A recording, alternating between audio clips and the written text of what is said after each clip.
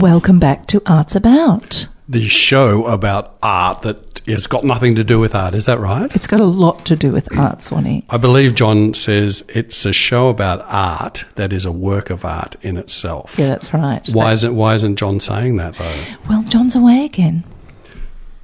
Yes, there's a big empty vacuum. It's just the wind. In fact, his chair's not even there. Yeah, mind the tumbleweed. Yeah, that's right. He's not here this week. I'm feeling a bit lonely. You're listening to Arts About, which is brought to you by the generosity of the McClellan Sculpture Park and Gallery, and you're here in the Bendigo Bank studio with me, Sally Bailey, and Swanee this morning. Yep. Still no Mark, and as we've just mentioned, no John either. Yeah, and you tried to find a sobriquet for me, a nickname, because Yes. he's the artist in residence. And cultural sounding board. And what's Mark? Mark is quite annoying. I mean, Yeah. Mark is... Oh. No. Mark, I forgot what Mark is. Yeah, he was thermodynamic for a little while, but that didn't make any sense. he's a bit of a movable feast. I'm the grumpy engineer. Yeah. So what is on the show today, Sally? Well, it's Open House Month this July, culminating in an open house weekend. At the end of it, when over 200 buildings in and around Melbourne open their doors to the public so that we can get in and see how the impact of good design can positively affect the way we live I can and see the cities what that we live in. people with houses look like. Yes, well, Yeah. it's houses, but it's also all sorts of buildings that we use, and Right. some of them work really well for the functions that they were designed for, Yeah. and others not so well. So it's a festival in a way, or it's an organisation that wants to highlight those things that make buildings great. It's a design wake-up call. It's a design wake-up call, yes. Who else be on the show? We also have Anthony Ransom. Now, he's a presenter on RPP, the opera program that, Yes. that runs here. But he wrote an opera some time ago called Buckley, and it was presented in Rosebud at the end of April. I didn't get to see it because I was away at the time. You were away Yes. like Buckley. He took off into the wilderness. Yes, he did, but he went Yeah. for a slightly longer period of time. Sally's Hope, we called it. Yeah, I was only gone for a month. So we're going to hear about that production, how Yep. it went, and what's going to happen to it next. What's going to happen to it next? So what's going to happen next in the program? We're going to listen to some music. We are going to listen to some music. I've got a track here called It's Femme Fatale. Yeah, it was a bit of a loaded Femme question. Fetal. I know it was. I knew we were going to play music. Yeah. But, I mean, it says here on the thing, La Femme Fatale. Yes. I'm sure that's their intention. Well, it must be a play on words, yes, All right, indeed. if we listen It's a band called Digital Planets, and they fuse hip-hop, rap and jazz, and they're a Grammy Award-winning trio. So they've done lots of different things, but it's a pretty unique sound. Let's have a listen. Ooh la la. So Firebomb and Clinics suggest to me that they are making a comment about fetal, Yes, La I think Femme Fatale, yes. abortion, which is a huge issue in America. certainly in America, as has been here too. In Australia, thankfully, not so much anymore. Anyway, on to lighter. Yes, moments. on to lighter things. As I mentioned just earlier, today we're going to have talking to Anthony Ransom, who is one of the presenters here on RPP. He presents the opera program on Wednesdays. Good morning, Anthony. Welcome to Arts About. Happy to be here. It's great to talk to you. Anthony has written and produced an opera most recently, which is an extraordinary event, rather an extraordinary job, a huge job. We spoke to him a couple of months ago, probably in January earlier on this year, just before it was going into its rehearsal stage.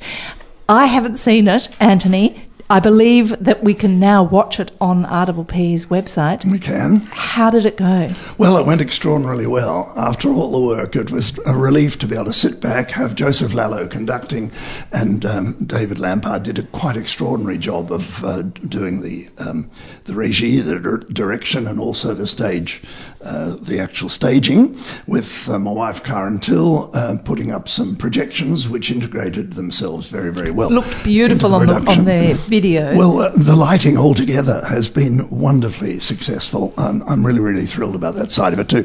And we had some very good singing, particularly from Michael Lampard, no relation, who is a Melbourne baritone, who I was very, very pleased to have got, because he did such a wonderful job, not only of the vocal side of singing the long part of Buckley in relation to the relatively short opera, but also because he really played it to the hilt. He played with so much emotion, and it was just wonderful. And you can see that, fortunately, on our wonderful streaming opportunity to see the whole opera here on RPPV.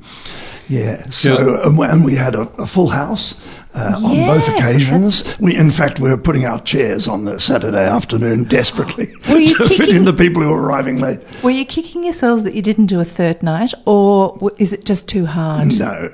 Look, there was an incredible amount of work to be got through. I did have tremendous support from Judy Walsh, one of the most marvellous administrators here on the peninsula. She's got all the backing of the National Trust, where she's the local president, or whatever they call them, and she's been an absolute tower of strength. But if I can just tell you what I had to do to get this up and running. Before you just... I was going to say, when Sally mentioned you'd done an opera, it's very easy to say that, but that is, as you intimated, a massive undertaking. Incredible. And you're one of the few people in this world that actually do complete their life's dream. You know, many people talk about writing a book, or... Yes. Not so many talk about writing an opera, but very, very few people actually get around to doing it. Yeah, tell us about it's been an incredibly exciting journey, and here down on the peninsula, the idea of an opera is sort of absolutely way out left field. Yeah. But that's where I come from as an opera singer originally, and spending 20 years of my life in Germany singing opera. So, as I will have said before, I was down at the settlement of 1803 in Sorrento one of these days, about 6 or 7 years ago, and thought that it was just such a wonderful area there. I go back to it regularly because it's so evocative. And there's a natural amphitheatre there, and I thought, right, wouldn't it be wonderful to put on an opera right here on the settlement, about the settlement and about Buckley. And so I asked Richard Cotter to do a libretto, which he did within 6 months, and off I went composing it, which took me about 3 years. I didn't rush it. Richard said, after he'd seen the performance, I may have said this last time, he thought that culture stopped at Safety Beach, but now we can say that culture definitely exists in Rosebud. It used to stop at Mount Martha. It must be creepy. It's creepy. Right. So I had to have the idea, then I had to do some research. I knew a bit about Buckley from my historical interest generally. Then I had to edit Richard's libretto. Then I had to compose the opera, as I said. Then I had to... meanwhile, I was forming a committee, or once I'd had it more or less complete, forming a committee with Judy Walsh being the most supportive. And then I had to get financial help, and so I was making numerous grant applications. So I was very lucky to get a largish grant from Hans Henkel, who's supported 37 different opera projects in and around Melbourne over the past year. Just to give you an impression of what kind of a philanthropist that man is.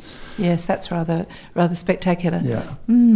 So then I had to audition and cast the singers, and I was very pleased with the way all that went. I think we got a pretty good cast of professionals together with an amateur choir from down here, eight of them, who were largely members of the local choirs that I conduct. And the problems that arose during that process over a period of 6 months from the beginning of the casting period to finally putting the opera on were that people kept withdrawing. I had 7 withdrawals that I had to cope with and find replacements for, and I was doing all sorts of somersaults to try and slightly changing the casting so that I got one tenor to do one more role, saves a bit of money as well. But the disastrous one was only 2.5 weeks before the performance was coming at the beginning of April, where we heard that Chante Batska, whom we'd really promoted as an absolutely wonderful Indigenous singer. She'd been down here doing concerts. I remember you saying. Yes. But her father, who was a famous Indigenous boxer, he was close to death in Sydney, and she had to go up. She withdrew from the production. Oh, that's terribly sad. Within 2.5 weeks, we had to find someone, 2.5 weeks before the premiere, and Deborah Cheetham, who's just put on another wonderful show called Umarella about a massacre down near Port Fairy. She was my go-to person for Shantae. Yes, because she's mentored Shantae, hasn't she? I managed to get a wonderful young Sydney soprano Indigenous through Deborah Cheetham. Brilliant. Oh, that's great. When you mentioned the philanthropy before, does that mean you were able to pay everyone at least? We paid reasonable fees to everybody. Where in this game, you negotiate your fees with each individual, so they were all different.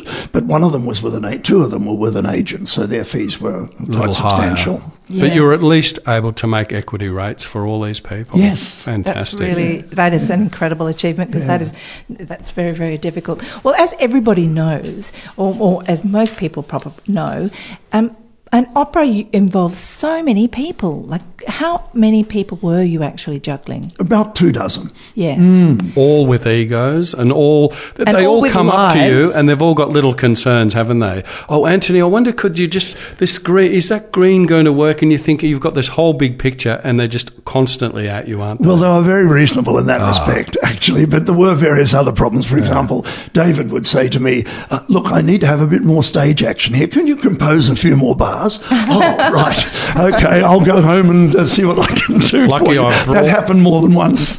Lucky I've brought my Casio with me. That is the eternal fight between the director and the actor, isn't it? Yeah, a bit of feel, a bit of action, but you don't know until it hits the stage how it's going to work. No, you don't. We were all a great team, although I didn't know many of them beforehand. But I can tell you on the Wednesday, Anzac Day came between our final rehearsal on the Wednesday and the first performance on the Friday.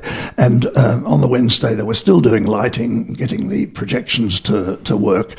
And my gosh, the temperature was very high on Wednesday evening. We didn't have a wonderful dress rehearsal. That is always... It came together. Yeah, do you know what? I always think that's a great sign. Well, there is a saying, bad dress, great show. Exactly. Yes. I repeated that several times. Yes, because of course what it does is it highlights all the things that are going wrong that you fix before the show goes. Yeah. So where do we go with Buckley now, Anthony? What happens next? Look, I've given birth to it. I've seen it grow to maturity on the 26th and 27th of April, and now it's got to have a life of its own. But if somebody else wants to run with it, the National Trust have said they just might consider doing the second half, which is about Buckley on the other side, over at Bowen Park. Oh, really? Now, if they were to do that, I would support them with advice and so on. Brilliant. But I don't want to run with it anymore. No. Well, you've got a full production template there in place now. Yes. So what's the time span from when you first conceived of the idea until the project came to its fruition? 5.5 years. That's a lot of time out of somebody's life, isn't it? Yeah. Yeah. That's a chunk of flesh, all right. Well, to actually get to the end of it, quite a feeling. An absolutely extraordinary achievement. We're very excited about it and hope that somebody does pick it up, Anthony. For our listeners, if you want to actually watch the opera, you can go to the RPP website, and it's streaming there in its entirety. And I would really recommend that. It's great sound quality, of course, done by our fabulous friend Steve Myers. Mm-hmm. It's been wonderful talking to you today, Anthony. Thank you so much for all the work that you've done for our cultural enrichment down here on the Mornington Peninsula. Let's hope somebody picks up that idea and takes it a little further. Thanks again. Sally. Now, are we going to play a song now? We are, yes. It's a famous song. It is Did you want to introduce it? Yes, I do. This is Lee Moses. Lee Moses, with a song called Joe, he worked as a session musician in New York, primarily with a guy called John Brantley in the 60s, who also, as did another very widely recognised Jimi Hendrix. Here's a cover that both of them did of a Billy Roberts song, Hey Joe. In July, Open House Melbourne presents an extensive program of events designed to encourage civic participation in the design of cities by providing examples, conversations and forums about great architecture and the difference that it can make to the way we live. Empowering people with knowledge about the impact of great design with the intention of ensuring Victoria and its capital city, Melbourne, remains a livable and vibrant place now and in the future. Since 2008, Open House has encouraged nearly 250,000 Melburnians to come and visit over 900 sites across Melbourne. It's free of charge, independent, apolitical, inclusive and accessible charity, and it is a worldwide phenomenon now with over 40 cities participating in the program, with each city responding to the peculiarities of its local environment. In Australia, we have Open House operating in Melbourne, Ballarat and Bendigo, and this morning I have the Business and Programs Manager, Victoria Beckett, on the line to tell us what we might expect to see this year. Good morning, Victoria. Welcome to Arts About. Hi, nice to be here. Thanks. It's great to have you on the program. Victoria, from an insider's viewpoint, what is it about Open House that has caused it to become a worldwide phenomenon like it has? I think at the heart of it, it's really about providing opportunities for people to have access and engagement with their city's built environment. In its simplest form, it gives people the opportunity and the permission to see spaces that they may not usually be able to access. I think most people are generally curious about the things that they that are around them, whether or not that's where they live or where they work. And so Open House really just provides that opportunity for people to experience things firsthand. As you say on your website, strong cities empower communities. So what constitutes a strong city? I think there's all different facets of that. Everything from the personal connections that people might have with strangers within their city and within the places that they work and live. Everything from the infrastructure that might support them getting around the city, the way that it looks visually, the way that they engage in public spaces, and the way that private spaces can connect to those. Tell me, are there any sort of measurable effects that educating the public about good design will have upon our future cities?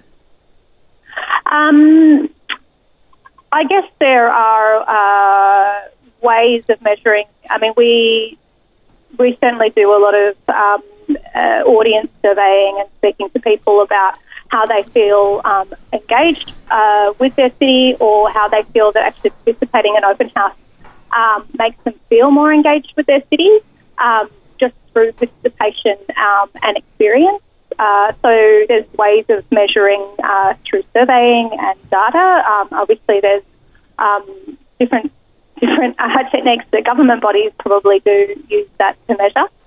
Yeah, I mean, I guess that's what I'm getting at in a way, because it, apart from being incredibly fascinating for the public to come in and have a look at buildings and see how they function, and to kind of draw back from that information that might help them in their lives and the buildings that they interact with and perhaps might be building. But is government looking at this? Is that what Open House is kind of designed to do, to create to create information that is going to impact on larger circumstances? Yes and no, I think, to that question. We really do see and set ourselves apart from government bodies, and bodies that really are, whose main job it is to take care of urban planning or engaging with the public. We are a public-facing organisation, and our main concern is about engaging with our audience. Yep. I think that there's a nice flow-on effect, and we do certainly hope that the activities that we coordinate and the opportunities that we organise that government will see that kind of work and how it's improving and benefiting people, and potentially pay a bit of attention to that. But it's not something that we're setting out to do. Now, I know you operate all year, but July is your festival month, if you like. It is, yes. And what's going on? Tell us, what are a few of the highlights that visitors might be able to participate in? So we have, I guess we have sort of two stages to our month-long festival. We have programming that happens all through July, and that happens, there'll be some weeks might have one or two events on in the lead up to the weekend, which of course is the main event of it all, and that's the last weekend of July. So we have a number of talks and there's some exhibitions that we're partnering with that are opening, and then that will all lead into the 200 buildings that will open across Melbourne, and that's metropolitan Melbourne, for Saturday and Sunday, the 27th and 28th of July. Now, there's also a couple of really interesting programs that you're running too, which I wanted to hear a little bit about. Urban tactility installation. Tell us about that. Yeah, so urban tactility is it's not a new program for us this year, but it is the first time that we've really been able to explore this idea with UNPLA, who we're collaborating with. We have run sorry, I forgot what the tours have been called off the top of my head, in past open houses, which are exploring sensory city tours, which are exploring how people with different accessibilities actually have to engage with the cityscape. So we've expanded on that this year with an installation at the Immigration Museum forecourt. That will be up for the whole month of July. It's something that you can pop into, but there will also be a number of scheduled talks and some of those sensory tours that I just mentioned then as well, happening throughout July, and then quite a lot will be happening on the weekend as well, including a lot of great children's activities. And what's the Naked Architect series? Yes, in July, by the way. Yeah, that's about I hope the buildings are heated.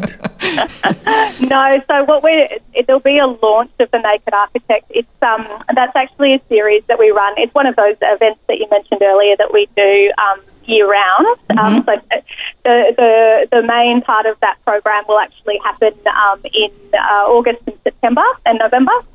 It is where you get to go and visit 6 residential homes and 6 different architects and 6 different homeowners will actually sit down and speak to you about the process of engaging an architect and working through either a renovation or a complete build. It's really an education series and workshop for people who might be thinking about renovating or building sometime soon and engaging an architect. So we'll just be having an information session and information. It's yet to be released, but will be up online shortly about where people can go to hear a bit more about that.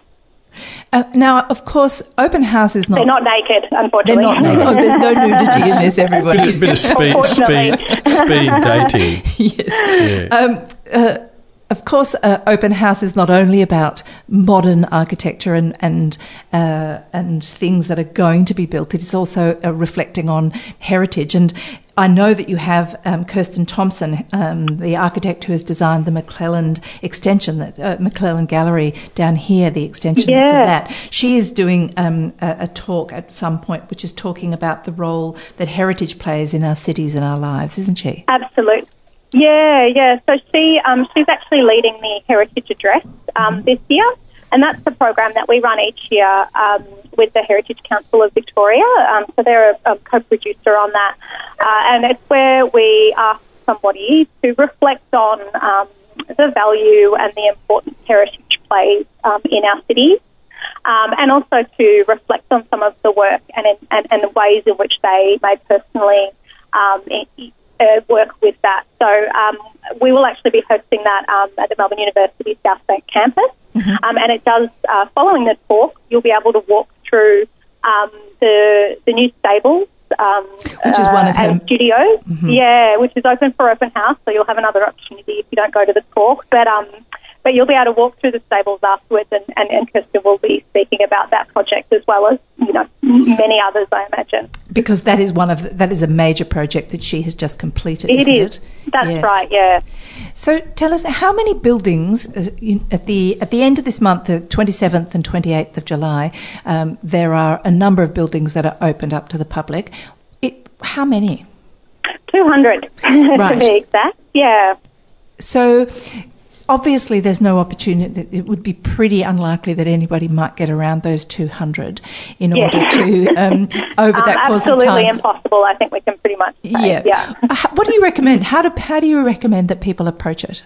Yes. Well, we have a print program which will actually be available from readings as of next week. So if you're someone who likes to hold something and flick through pictures of buildings, that's a very good way to start. Maybe you just do it randomly and see where your finger lands. But otherwise, the website, the way that we work with our building list on the website and display that information allows you to filter that 200 buildings, and you can almost get quite specific with maybe you've got a particular interest in a particular era of architecture. Maybe it's mid-century. Maybe you only want to visit a certain part of Melbourne, and maybe you want something that's great for families. So you can filter all number of selections, and that will certainly make a more sizable chunk to pick from. Yes, okay. It's extraordinary program. Can you give us a few highlights of some buildings that maybe are going to be opened this time that haven't been before, that people might be really and interested? Highlights of the sensory tour as well. Yeah. So we certainly have a number of highlights. Out of that 200, we have 73 brand new buildings for the program. So that in itself is super exciting for us. If you're spending some time in the CBD, I can recommend the brand new and only just opened the Ian Potter South Bank Centre, which is part of the University Arts Precinct campus there by John Wardle. It is an incredible building, and they will be running tours, but also you'll be able to self-guide through there throughout both days. So plenty of opportunity to have a look. We'll also we're really excited to be opening to the public in its first biggest launch, the newly refurbished Capitol Theatre. So that's not technically new to our program because it's been in a number of times in the past, but it hasn't been in the program for the last 5 years. Are you allowed to touch the ceiling? Well, I certainly can't answer that. I might get myself into trouble. But you can spend a lot of time looking at it, and it's just incredible the work that's been done there. And we'll actually have some architects led. So it's 6 Degrees, a local practice that led the redevelopment of that site, and they will be giving guided tours on the hour. But you can also self-guide around that as well. I saw a couple of photographs on your press release and of the lighting that's in there, and it really looks absolutely extraordinary. My memories of it were pretty good. I've been in there a few times myself, but the lighting looks really amazing now. Yeah, well, being an RMIT managed site, I guess, I think they've done some pretty exciting things with the lighting design and had some lighting artists in there working through a few fantastic designs and plays. What an incredible program! It's going from strength to strength. As I said before, I think it's since 2008, so it's 11 or 12 years. 12 years. This is the 12th one that you're doing. Yeah. What a great program! I'm sure that in the future there will be measurable effects from this. With anybody that's been informed by this amount of evidence of what constitutes good design. Well, if anyone out there knows a great way of measuring it, please get in touch. We'd love to work with you. Well, unfortunately, it's such a long time span in a way that you're dealing with, isn't it? Because really you've got to be thinking about 20, 30, 40 years that this knowledge will impact upon. So, yes, I guess it's a really difficult thing to do. Yeah. Now, Open House program runs all year, but there's a festival on this month in July, including talks, walks, debates, online information events, and of course a weekend of being invited into 200 buildings around Melbourne, some of which you may have always wondered about and many you've perhaps never heard of, but they may all change the way you think about building. Open House has a website, openhousemelbourne.com. Thank you very much for talking to us today about it all, Victoria Bennett. Oh, thank you for having me. Thanks, Victoria. Great to chat. Thanks. Bye.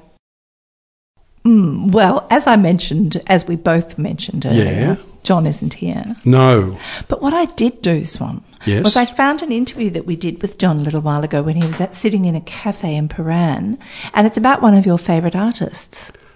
I know, it's Clarice Beckett. Yes. And Clarice I love. I'm actually involved in this pre-record. You are.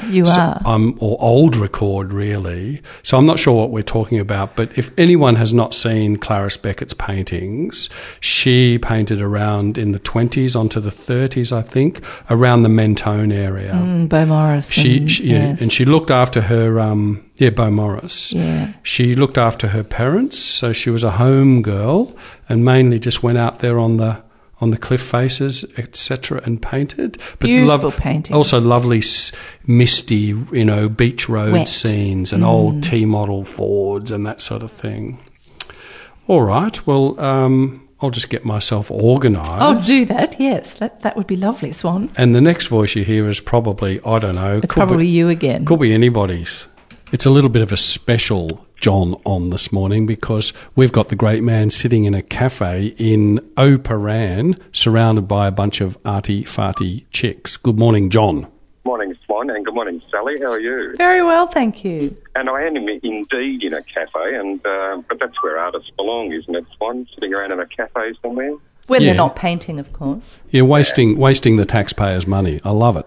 Yeah. But I am in here, actually, to talk to some people who are coming to see me, and we're going to have a very interesting conversation, I'm sure. But that's beside the point. Here I am. And Swan, I thought, well, I'm not going to be in there today, but I have been ruminating about Clarice Beckett, and I know that you're particularly fond of Clarice yourself because you said so. If I had lived in another time, I would have married her. That's right.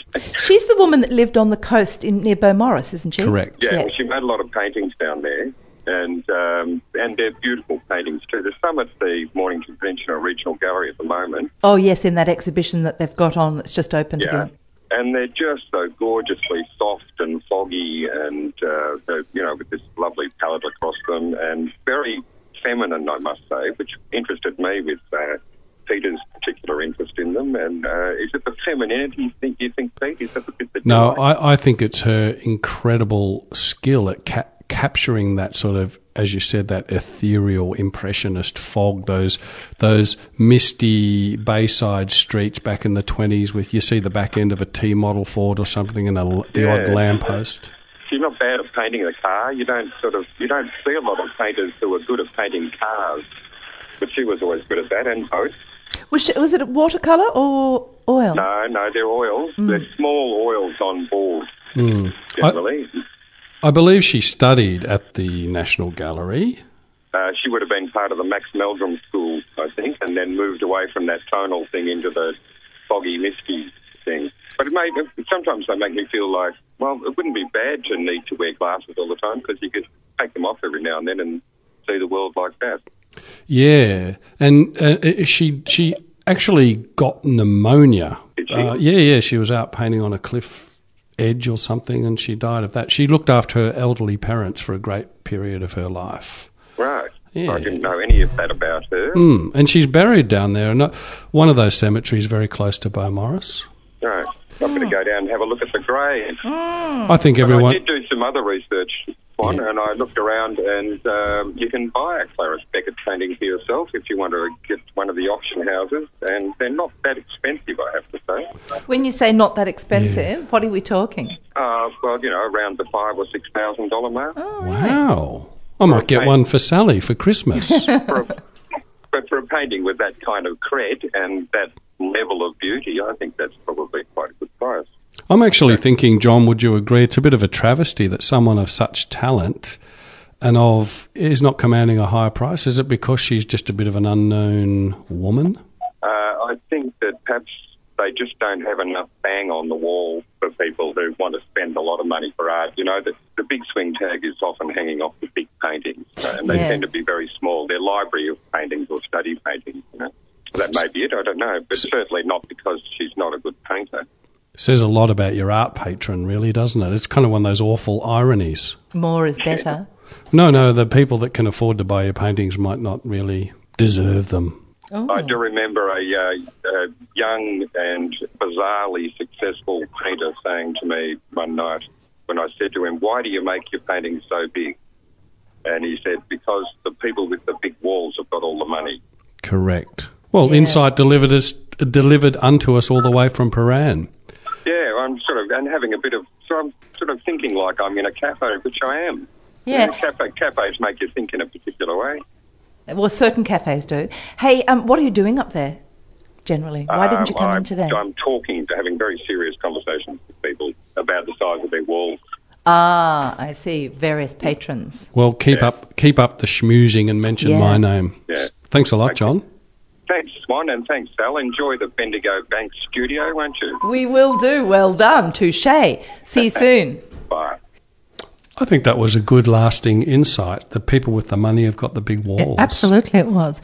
I would like to point out, Swan, that you haven't bought me one of those paintings for Christmas. Well, how long ago was this interview? Quite a while, wasn't it? Yeah, it was. I reckon you've had 2 Christmases. All right. Well, let's punch it out over this song because I imagine it's pretty feisty. You know who this is? Yes, so tell me, it's Ian Jury's son. What's his name? Baxter Jury. Yeah. It's got a ring to it, hasn't it? Yeah, it has. So's his voice. I think you'll find the voice recognisable. And I did ask you whether he'd be as wild as his old man, and the song is actually called Cocaine Man. Hark! What dotheth thou here? It's time for the news song. That sound can only signal one thing. It is. It's the busy, end of the show. busy, busy. That's right. Now, just to let you know, I'm going to be away next week, so I'm going to be leaving the show in your capable hands. Hopefully John will turn up. Let's work this out. We had Mark, John, Sally, Swanee just sitting here pushing the buttons. Resolutely. Adding a little fill if necessary, helping out. Yes. So now we've got no Mark, no John, no Sally. It's just going to be you next week. So it's just an exercise in reduction. Well, what do I know? It's not going to be just you next week. Really? Hopefully Mark will be back, actually, and so will John. Okay. Now, Open House is coming. It's open. There's a whole lot of events running through July. Yes, we heard about that. Culminating in a weekend of the 27th and 28th, where 200 buildings are going to be opened across Melbourne. Apparently you can have a tactile experience with a naked architect. Or something like that. Tactility, they call it. I call it, what do you call it? Sexual harassment. No, there's nothing like that. Listeners, don't worry about that. Mick Yankovic, what about him? He has an exhibition on upstairs in Rye at his gallery. John's going to be part of it. It's called Local 7, which leads me to imagine that there are 7 local artists who are going to be exhibiting in that. And that's running from the 13th of July through to August the 18th. So Mick, or Mia Drag, is coming in next week to talk about it with you. The secret's with me. Just me and Mia Drag. Now, I met Mick before. Yep. I just hope John's here to help me out. I like the Secret 7. Unfortunately, they're not the famous 5. No, they're not. They're Local 7. Yeah. Now, David Bright's exhibition of prints and paintings is still on at Everywhen Gallery in Flinders in July. The Glass Man. Following that, at Everywhen, there's going to be a winter salon and art parade, which is on Saturday, July the 12th at 2 p.m, with an exhibition running through until the end of August. Cool. Go to McCulloch and McCulloch's website for more information on how to book for the salon. McCulloch and McCulloch. Yes. The Terracotta Warriors are still standing proud there as guardians of immortality at headquarters, aka the NGV. Yep. And who's this photographer, Sasha Robertson? She is a woman. She has an exhibition coming up at Merrick's General Store. Mm-hmm. She's a photographic artist, and she captures the symmetry and elegance of abstraction in landscape. Yes. That's running from the 13th of July through to Sunday, August the 4th. So if you've just tuned in, you've missed Arts About. But you can hear the repeat on Wednesdays at 12. Arts About is available on air, streaming from the station website or the RPP phone app, and we also podcast the show, and you can find out where that is by checking in on our Facebook page or the station website. We'll be on again same time next week at 11 a.m. on Sunday, and remember everybody, we may not know everything about art, but we know what we like. Yes, we do. Goodbye. Cheerio, everybody.